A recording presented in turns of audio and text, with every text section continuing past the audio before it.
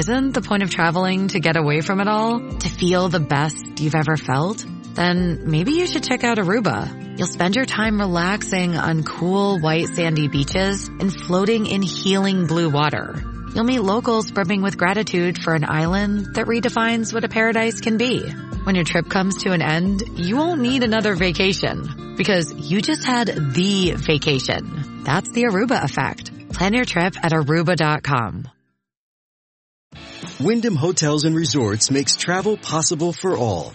Whether it's the long haulers looking for a great cup of coffee, a roomier rest for the on-a-whim road trippers, or a place to make summer memories with the whole family.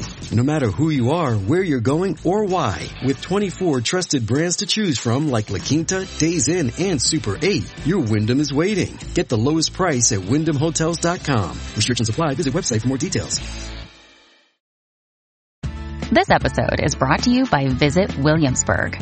In Williamsburg, Virginia, there's never too much of a good thing. Whether you're a foodie, a golfer, a history buff, a shopaholic, an outdoor enthusiast, or a thrill seeker, you'll find what you came for here and more. So ask yourself, what is it you want? Discover Williamsburg and plan your trip at visitwilliamsburg.com. The Cavalcade of America, presented by DuPont.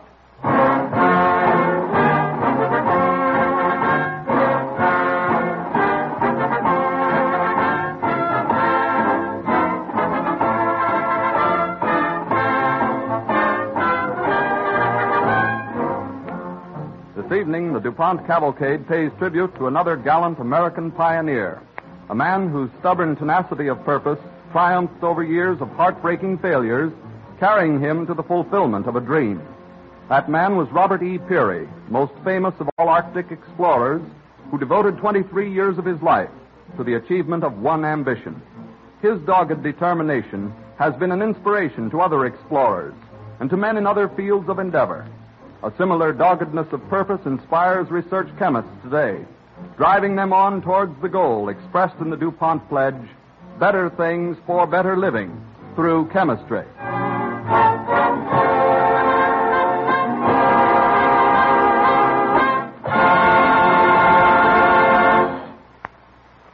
As an overture, Don Voorhees and the DuPont Cavalcade Orchestra bring us a special setting of Jerome Kern's ever-popular favorite from the musical comedy Oh Boy, Till the Clouds Roll By.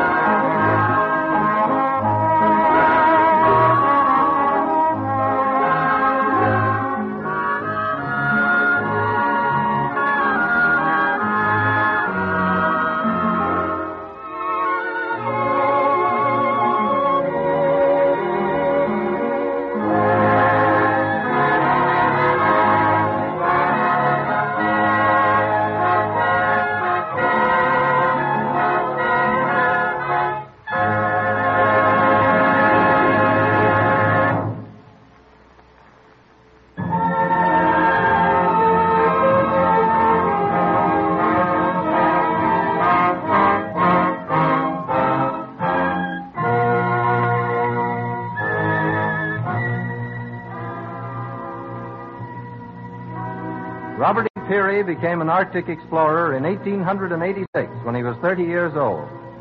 An officer in the United States Navy, he obtained a 6-month leave of absence. He was interested in the great unexplored wastes of the Arctic, especially in Greenland. The maps of that country were vague. He wished to explore it and prove that Greenland was an island. As a preliminary to trips he planned to make later into the great far north, he set out to cross Greenland, a territory practically unknown to white men. With him as a guide, he took a young South Greenlander. The pair encountered a blizzard. Faced by an Arctic gale and blinding snow, they halt their dog teams.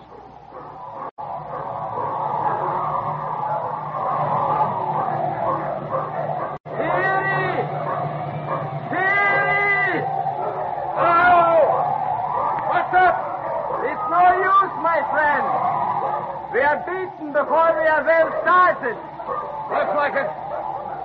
Don't let up in this weather. 12 marches, and we come only 120 miles about. Come, drop down alongside the sled. We talk about what we better do. Good idea. Yeah, it does break the wind a bit. Yeah? Now maybe we can hear ourselves think. Now, I hate turning back as much as you do. The dogs can't stand much more of this. Without them, well... Yeah? If we go on, one by one they die. Then we get in the harness and pull till it gets us. We go the same way, only slower. Yeah? Only slow. That's the way you die in the Arctic. Slow. Too slow. But one nice thing, Peary, my friend. If you die up here, maybe 50, 100, maybe even 1,000 years from now, somebody come along and find you, frozen in a cake of ice. That's some consolation. Yeah. I wonder, is it? They'd probably take you back to civilization and put us in a museum as perfectly preserved relics of prehistoric man. Yeah? If they do that, they'll have to explain away our sexton. Uh-huh. And the gold fillings in my teeth, eh? Nay, I think we go back, Peary. But this Arctic, she don't lick us yet. We come back some more, huh? Come back? Yes, I'll be back. Yeah? We'll go across this Greenland yet, by golly. Yes, cross Greenland, but that's only the beginning. Someday, I'm going to lead an expedition to the pole.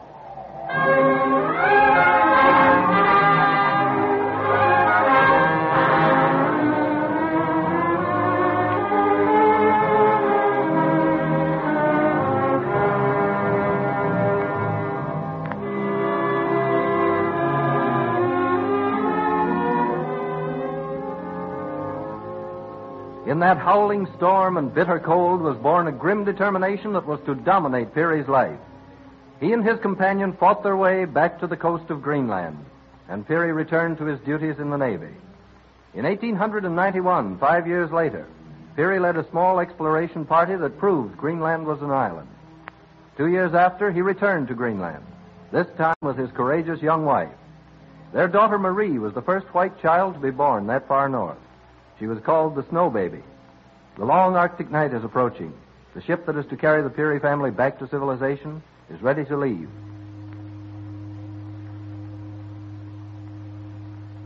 Well, there's the captain of the ship blowing for us. Come on, dear. It's time for you to go aboard. I'll carry the Snow Baby. Come on, young lady. You're going home. Bert, I don't want to try to influence you. You've made up your mind, haven't you? Yes, dear, I have. You're going to stay here. Yes. You know best. But I hate the thought of leaving you. It'll be so long. A year. More, perhaps. I'll stay with you if you want me to. No, you've stood the past year like a veteran, but this country's no place for a woman.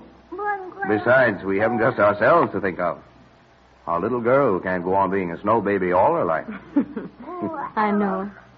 This year in the Arctic hasn't hurt her, but now with a long night coming, no sun at all for nearly 6 months, it really wouldn't be helpful for her. But you want to stay and try again, don't you? Well, dear, I'd like to stay here till spring. Get an early start north again. With that big cache of provisions we had to leave on the ice cap, there's a good chance of pushing up to the ice packs. Mm-hmm. And once there, well, you know my aim. Then stay, Bert. I know your heart's set on it, and you won't rest until you've succeeded. God bless you and keep you safe, dear.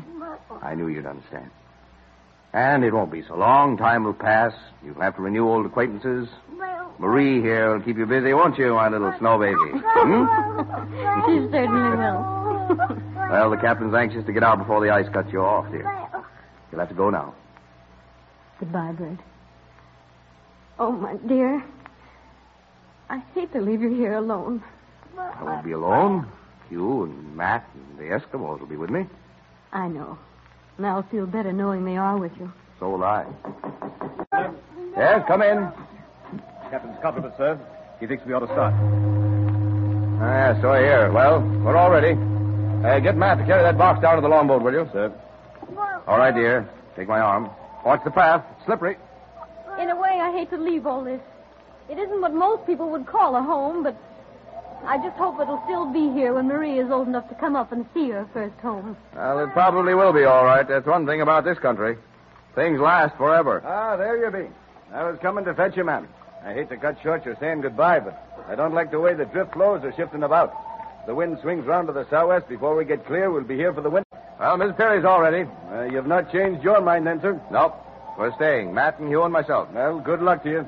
Goodbye, Matt. Goodbye, madam. I know there's no need for me to ask you to look after the commander. You've been doing it longer than I have. Goodbye, my dear. Take good care of yourself and the youngster. Goodbye, Bert. If you have a chance, get a letter out to me next summer. I'll try.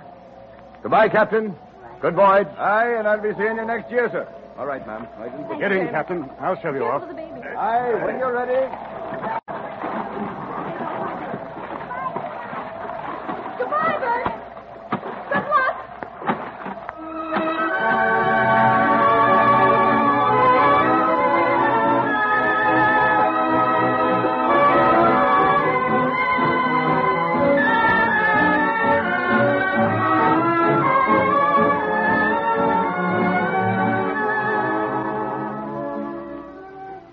After a long winter of waiting, the following summer, Commander Peary again led an expedition into the Arctic. But the ice caps had swallowed his food cache, and he, with Hugh Lee and Matt Henson, almost perished from starvation. Still, Peary was undaunted. He had set a goal for himself, and with every attempt to reach it, he was gaining valuable experience. A few years later, an expedition he was leading was wintering at Almy Bay. Peary, with some Eskimo, set out on a preliminary trip to Fort Conger on the fringe of the Arctic Sea. On the ship, the Windward, which was their base camp, the members of the expedition, among them Bob Bartlett, are beginning to worry about him. What do you make of it, Mr. Bartlett? I know Peary told us not to expect him back for a couple of months. Here it is March, and he left the first part of December. It's strange. He might have come back a month after he left during the full moon. I really expected him last month when the moon was full. It's the only time to travel during the Arctic night. Yes, but aren't you worried about the commander? No. He can take care of himself better than any white man who ever came into this country. He must have gone on to Fort Conger. Greeley's expedition left food there, you know. It would still be in good condition. Well, there isn't anything we can do. No use our sending out a search party for the commander. It might be any place along 1,000 miles of coast to the north. Say, what's the name the Eskimos call him? Peary. In their language, it means the Great Peary. Yeah, and they mean it, too. He can get more out of an Eskimo than any white man who ever came into the Arctic. You know, that caboose of his over there looks mighty lonesome without him. I still can't get used to seeing the caboose of a freight train fastened to the deck of a ship.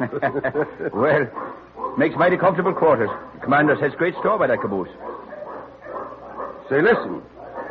Do you hear that? A dog team. You're darn right I hear it. It's the commander. It must be. Can you see him? It may be some more Eskimos. Yeah, it's him, all right. There's Utah. Utah! Where's the commander? What? Here in Flint. Bad froze. Frozen? How bad? Just with the knees down. Isn't bad. Here comes Doctor.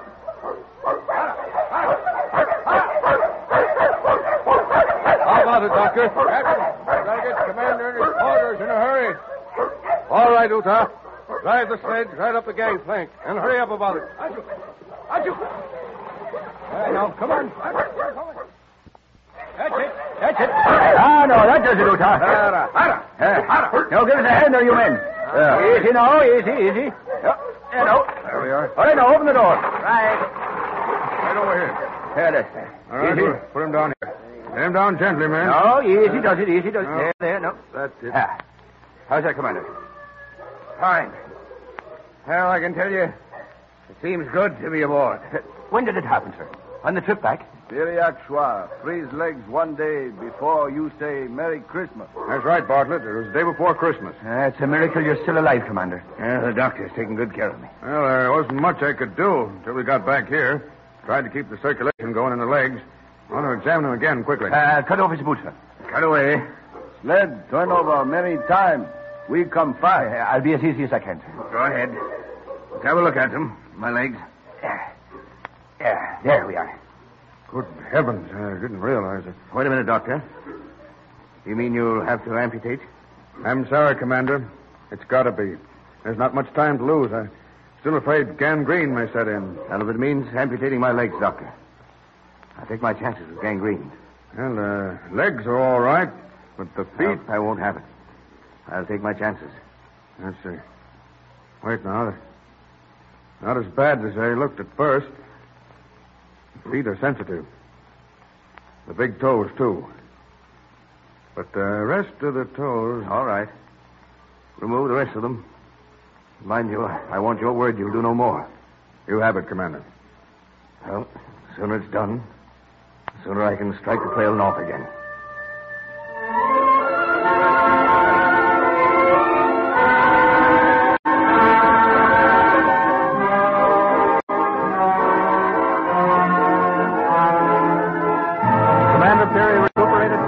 Operation. 6 weeks later, he drove his sled dogs again into the Great North, but again he failed to reach his goal. Once more, he was compelled to turn back, but his was a spirit that could learn lessons from defeat. With each attempt, he penetrated farther into the unknown Arctic wastes, and his explorations and discoveries brought him fame. On July 8, 1908, he's ready to sail northward once more, this time in a specially outfitted polar ship named in honor of President Theodore Roosevelt. The President himself is on board, paying Commander Peary a courtesy visit. Well, I'm greatly honored by this visit, Mr. President. Not at all, Peary. I'm the one who's honored. By your naming this stout little ship after me. She's a fine vessel. Broad-beamed, but no doubt there's a purpose in that. That's more than I can say for my own expanding midriff. The contrary, Mr. President. You look very fit for a man who has to spend most of his time at the desk in the White House. You know, if you were bound for the tropic jungles, I'd say wait till my term's over in March and I'd go with you. By Joe, Peary, I think I know what makes you keep going in the North. It's the challenge of the unknown. And when you succeed, there's the satisfaction of knowing you've added something to the fund of human knowledge. Well, Mr. President, I feel that the true explorer does his work not for any hope of reward or honor, but because the thing he has set himself to do becomes a part of his being. It must be accomplished for the sake of the accomplishment. Bully, Peary. Well, I must be going. Goodbye, Mr. President. Goodbye, Peary. I believe in you, and I believe in your success. Goodbye, and good luck.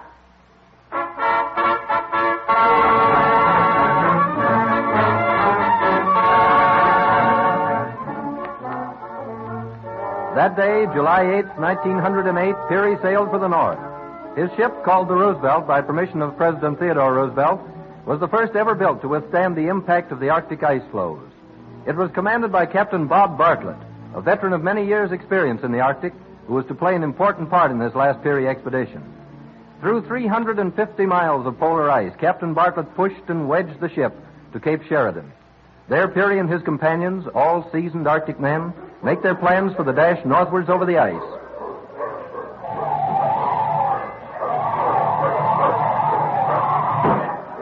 Well, how are things going, Captain Bartlett? First rate, Commander, first rate. Morning, gentlemen. Morning, morning. Matt finished checking over the sleds and the supplies? I've been over everything with her myself.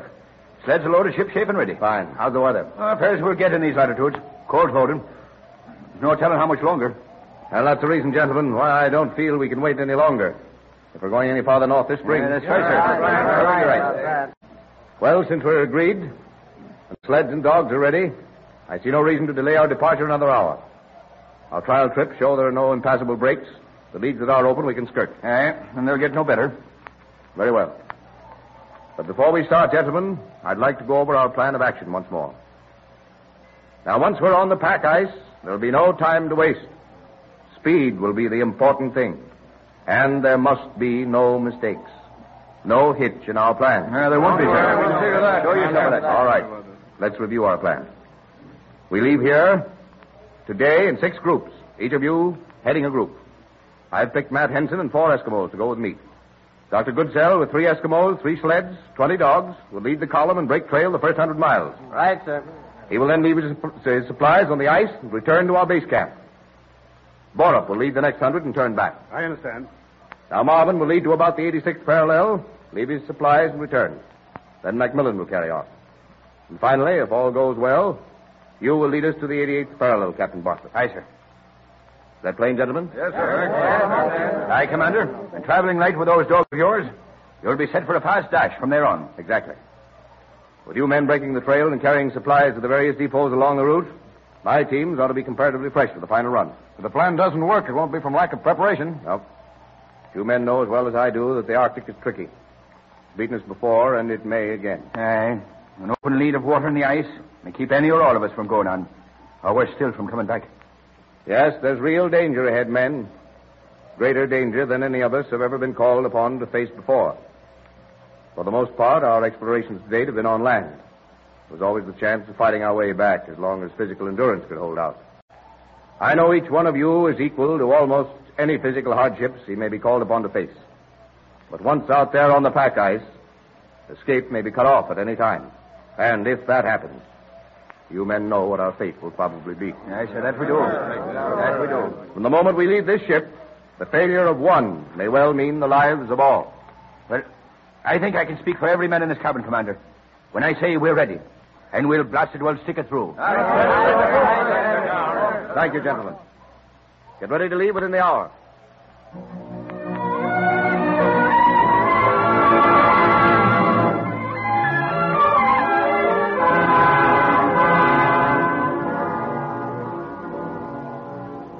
And so began a journey unparalleled in the annals of exploration. Up towards the top of the world they fought their way. Across a sea of treacherous ice crushed and piled in mountainous ridges. And in between, the leads, valleys of new ice, which without warning might open and plunge men, dogs, and sleds into the icy depths of the Arctic Sea. One by one, the groups left their supplies as planned. Dr. Goodsell, Borup, Macmillan, Marvin. Then 7 men raced on, ever northward. Peary, Bartlett, Henson, and 4 trusted Eskimo. This evening, the DuPont Cavalcade of America has a surprise for you. No dramatization of an event can be as vivid as the words of an eyewitness. Standing beside me is a man who accompanied Commander Peary on several of his expeditions, and who was the last to bid goodbye to Peary on that last dash to the pole. I'm going to ask him to tell us about it.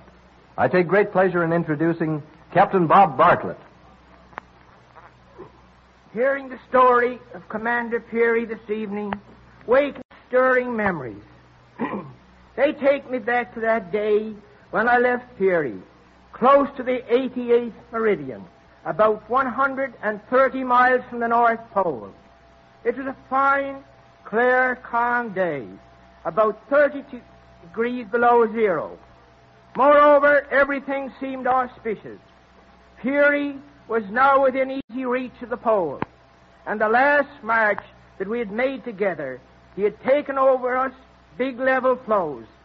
The Eskimos were confident and happy. The moon was on the wane, making the chances of bad weather and strong tides less and less each day. Peary had the pick of the dogs, the sledges, and the Eskimo, and grub enough for months. After making the observation, I gave him a copy, keeping one for myself. We loaded up our sledges, and then we had some tea, pemmican, and a few biscuits. As I shook Peary's hand, I felt sure that he would meet again, back at the ship. I was pretty certain that he would reach his goal and return safely.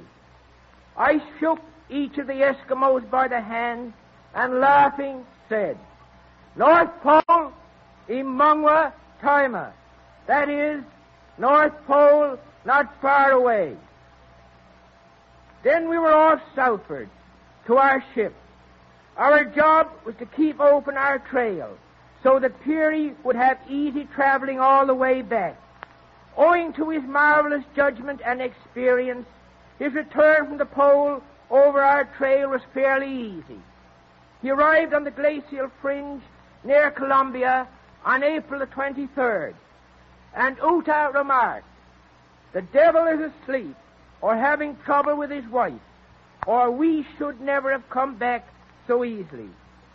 Peary was a happy man, and when he finally reached the ship, he told us how he had reached the pole, made his observations, planted the American flag, and left a notice in a bottle. That was 28 years ago yesterday. Perhaps you would like to know just what the notice was. I'll read it to you.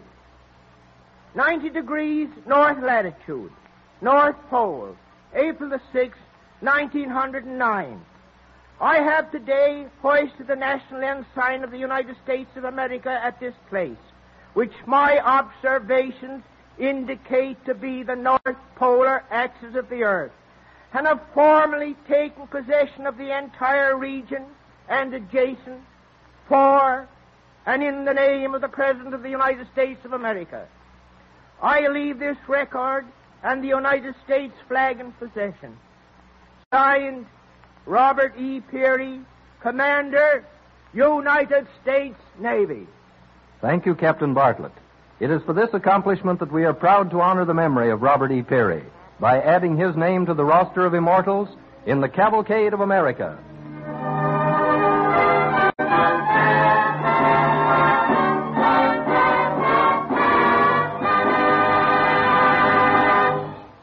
It isn't often that we're able in these DuPont Cavalcade programs to present one of our historical characters in person, as we have tonight with Captain Bob Bartlett.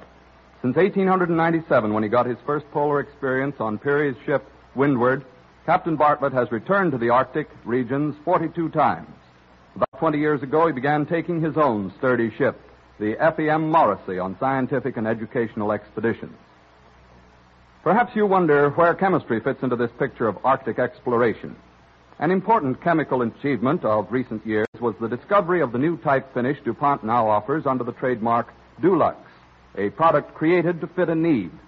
The story of Dulux started when DuPont chemists sought a finish that would withstand the most severe conditions of use.